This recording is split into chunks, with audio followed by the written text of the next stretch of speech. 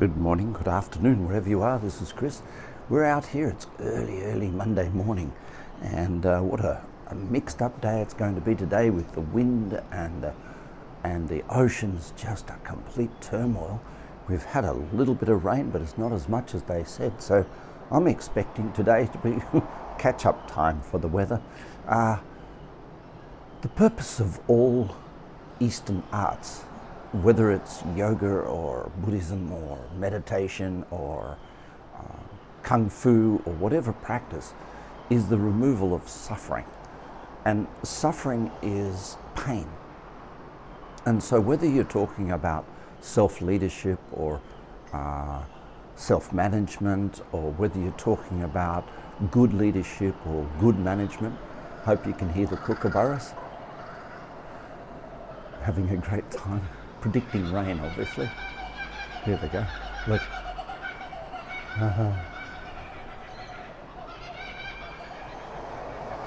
And you'd be surprised, I think, in the world to find out how many people are struggling with pain and suffering at work. Now, pain doesn't have to be just physical. It can be emotional, it can be mental, it can be financial. It can be social, it can be career. Pain comes when we feel there's the tension of getting where we're going or being who we're being is just a little bit too much. And so what we've got to learn in managing pain is not trying to run away from the things that are causing it. Remembering we grow at the border of order and chaos, which means we grow at the border of support and challenge. So there's healthy pain and unhealthy pain. There's healthy suffering and there's unhealthy suffering. There's healthy stress and there's unhealthy stress. And the question is always, when does it go too far?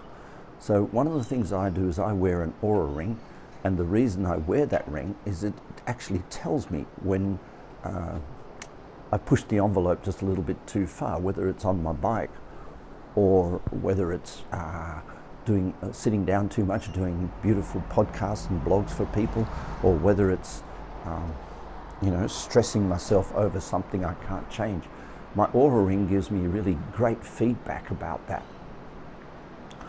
And because I have a coach and because I have coaches in different aspects of my life, when the Oura ring tells me something, I'm left with a circle and 7 areas of life to say, where's that innate or undetectable stress coming from, and go get my own support in each of the areas of life. I have coaches all throughout the world. And I don't think I can be a good coach to you if I'm not being coached at the level that I'm at in my human development. I posted something funny the other day on my Instagram account, that's my circus, my Instagram, but I posted something funny, which was a picture of a dog barking at itself in the mirror. And the caption I put to this is, make sure this is not you.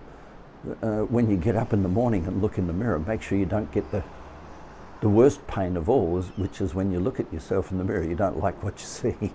So I think that's probably a great place to start with self-management, pain relief, suffering. At the bottom line would be to make sure you like who you are. From then, it's pretty easy to solve most of life's challenges. This is Chris. You have a beautiful day. Bye for now.